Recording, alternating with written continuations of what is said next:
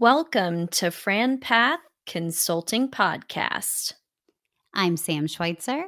And I'm Brittany Bodie. And together we are Fran Path Consulting. Hey, Jamie, how are you doing today? Sam, life is good. How are you today? Same. Cannot complain. Cannot complain at all. Good weather, sunny day, working for myself. Not too shabby. Sounds like freedom. Smells like freedom. Just in this podcast studio today.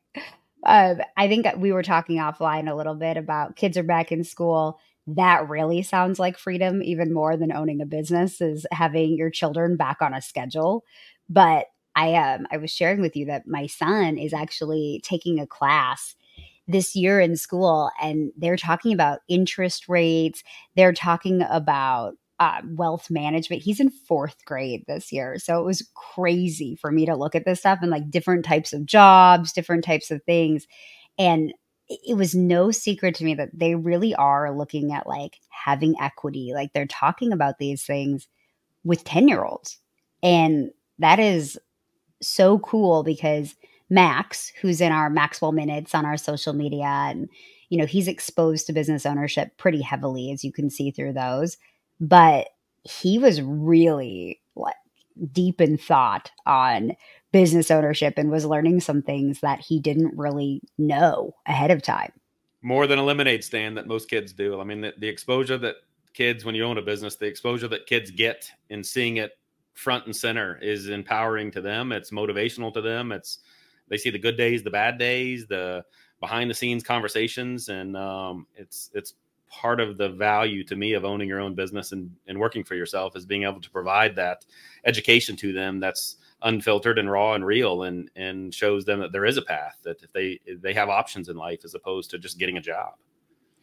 I could not agree more. And I think I do tell Max, like, I think you should get a W-2 job first because I want you to learn on somebody else's dime. I want you to learn to make all of those mistakes while you have a W-2.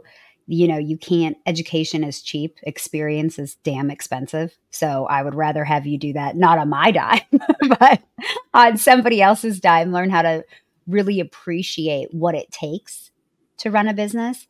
But I certainly think putting kids in front of what we do and running businesses and working for yourself creates almost a culture within your family that anything's possible, that earning exponentially is possible.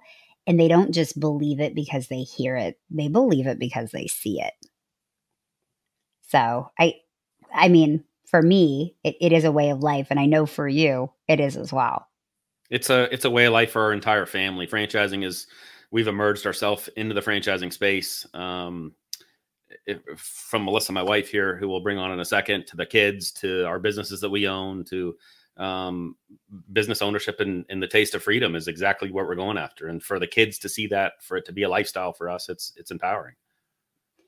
And you alluded to your wife. We have a reluctant guest with us today. We had to convince Melissa to take time out of her very, very busy role in the franchise industry to talk about what she does, but also to talk about the way that you guys have built and structured your family around business ownership and really have taken so much of what people want from that and educated your kids, and you've immersed your family in business ownership. And really, I think it's an ideal for a lot of the folks that we talk to. So without further ado, I would love to bring your wife on the podcast. We have Melissa Major, Senior Project Manager for the Build'em Group, who we've had on the podcast before, but who has had tons of experience in the space thus far.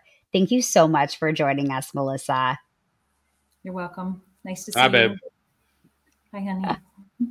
So for you guys, I would love, Melissa, for you to just give us your background in franchising. If you can kind of walk through how you got started in this role, what really brought you in? I'm guessing an accident, but just give us kind of your background story in franchising.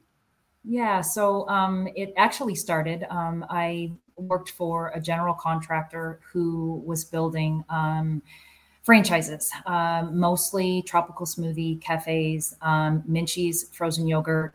There was a few flip-flop shops, but I was brought in to actually be an executive assistant, and then moved up to project management, where I was project managing, about 30, probably 30 projects, working with the site superintendents to making sure that they were building out the location per plan, ordering materials, and making sure that they stayed on schedule for the franchisee, and we stayed on budget, and so forth. So that was my first introduction to franchise, the franchise system, and franchising in general. But a majority of our builds were Tropical Smoothie. Had a great relationship with the corporate people at Tropical Smoothie, and ultimately went to work for them. Seamlessly to work for them, and ended up working for Tropical Smoothie Corporate in the design and construction department for nearly 5 years. And then was lucky enough to land a job with Repham in Build'em division, and have been here ever since. Started in 2022, I think, with them. So I've been here about 17 months.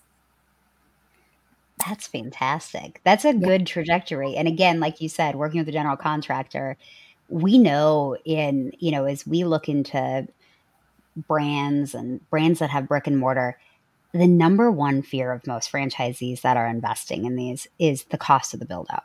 They're nervous about what's going to happen to them. Are they going to find the right space?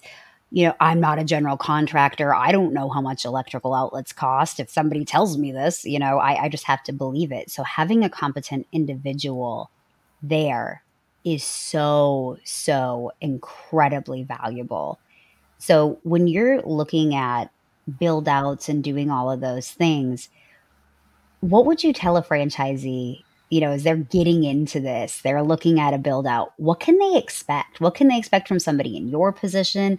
What can they expect realistically? Because I think you're probably a victim many times to people being like, I want this done tomorrow. We should be able to find a space, and it should cost $10 per square foot. And my total project cost should be $50,000. So if you're thinking about that, what should they know? They should know that right now, unfortunately, the life that we're all living, construction costs are very high right now. There is a range depending on where you live, but labor is expensive. Labor is hard to come by. They basically are setting their prices. But what I always tell people is, especially if you can have a project management firm behind you, like Build'em, we're there to guide, support, and to help them through that process, the uncharted waters that they've never been through, to kind of help set expectations and, what they can expect and what they might see, what they might not see. But just construction, if you haven't lived it, there's some surprises that pop up along the way. So letting them know that you're there, that you'll do everything you can to bid level, and to make sure that the general contractors are bidding the project, that they're bidding it accordingly.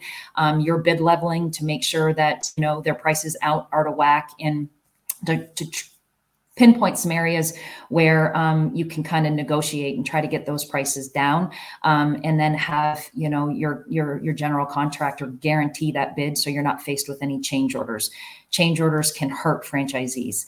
I remember working for the general contractor for Tropical Smoothie, the ones building the Tropical Smoothie, and they were going for electrical final, and it was a Tropical Smoothie in Kennesaw, Georgia. And the inspector walked in and said he wanted GFI breakers, outlet breakers along the whole entire smoothie line. Not only that, he wanted GFI breakers in the electrical panel. So he wanted twofold.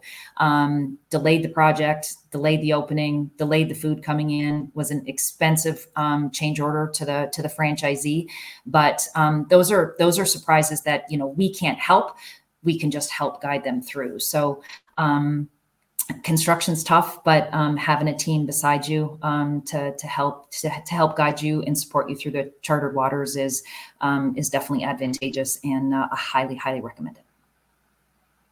That's I remember that. I remember you talking about that story now that I think back to it. But what motivates so much about, I think, us as a family, and for me personally to get into franchises, is I saw Melissa, you honey, behind the scenes, and when you were collaborating with other people on your team. This was at when you worked for the GC, when you worked for Tropical, at Repum, all of it. When the group gets together, you guys are always advocating for the individual franchisee success, helping them solve problems, block and tackle, to get open faster, to reduce cost, and ultimately. And one of the things I hear you guys talk about is this guy's going to do really well, or this gal is not going to do well, or whoever it may be. What are some of the characteristics that you see? And I know you see them early on. What are some of the characteristics that you see that indicate to you that a franchisee is going to be really successful? Follow the system. They're buying into a franchise because of the support and the structure that's already built behind the scenes. They're taking that leap because they want to own their own business.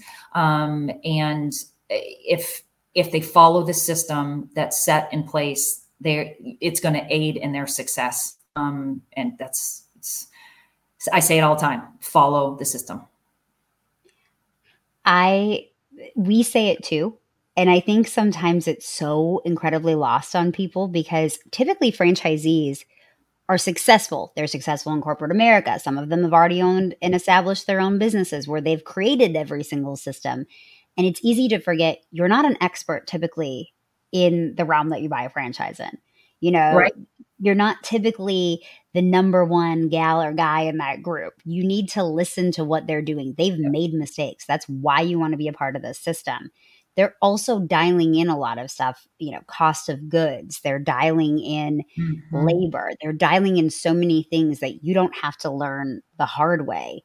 And so many times I talk to a franchisee post being placed in a system and they're doing the opposite. They're saying, well, I'm not getting this or I'm not getting that. And it's saying, okay, well, what are they telling you?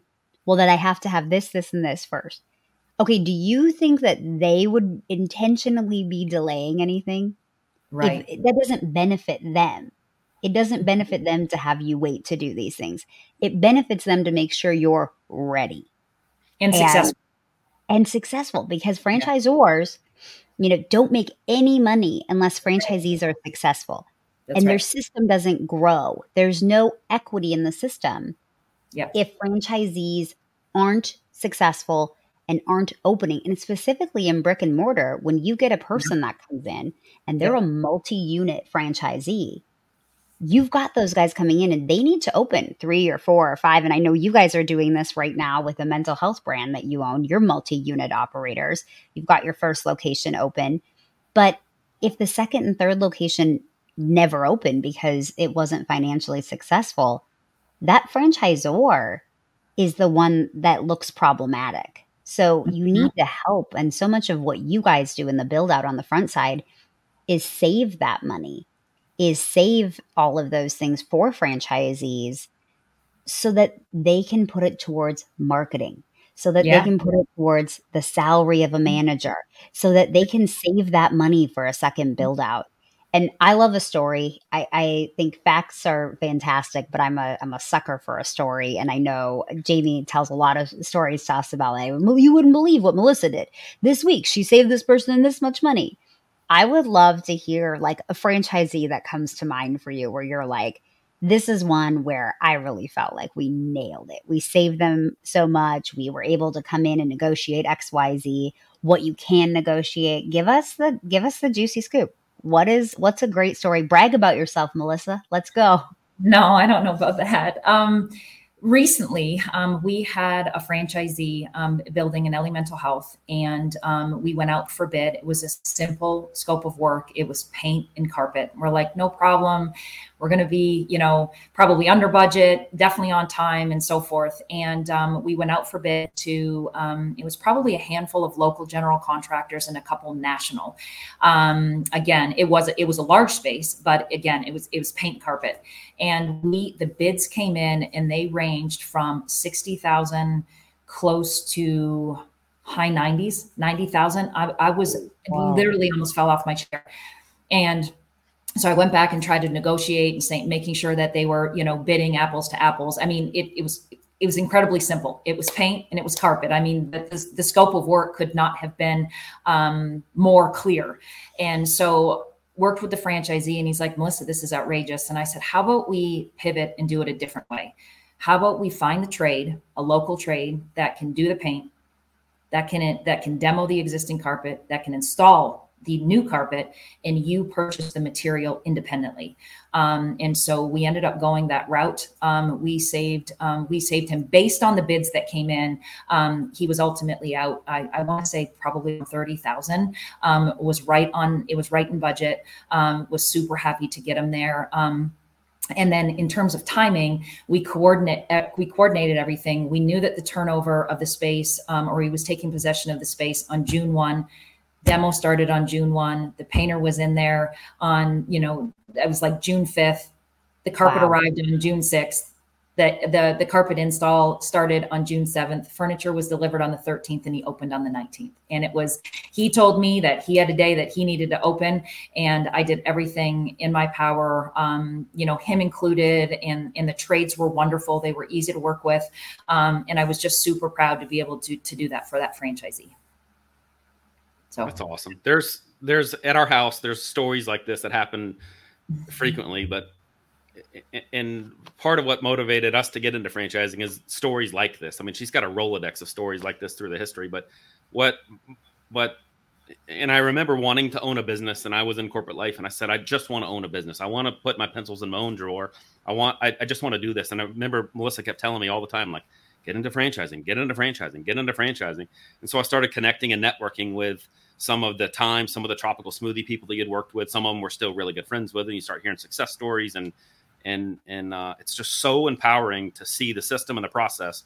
And when you understand the corporate team, the culture behind the corporate team of people like Melissa and the other people she works with, their true motivation is they're to drive success for the franchisor and for the franchisee. And that's, it's a testament to the value of being in a community and being in a system and being in a network instead of just trying to do this on your own. It's really, really empowering.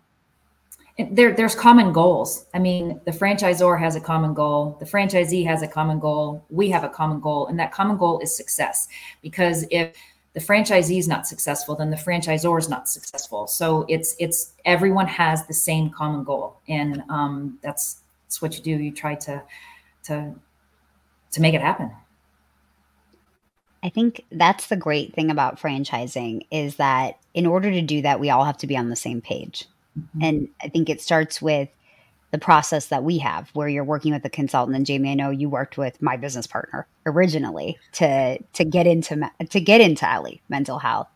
And, we take a pretty serious approach on our side on finding businesses that will really speak to people and that will be what they're asking us for. And sometimes I know, Jamie, you did not want to look at Ellie. It Nope. was not something that, if you're thinking of like, oh, mental health is this and that. But Brittany uniquely saw that as an HR executive, you were like the person that should be looking into this because you understood insurance. You understood the importance of having this programming in corporate settings. You understood a lot of what people that are just passionate about mental health and that are such big believers in therapy maybe were missing to be able to execute inside of a business like an Ellie.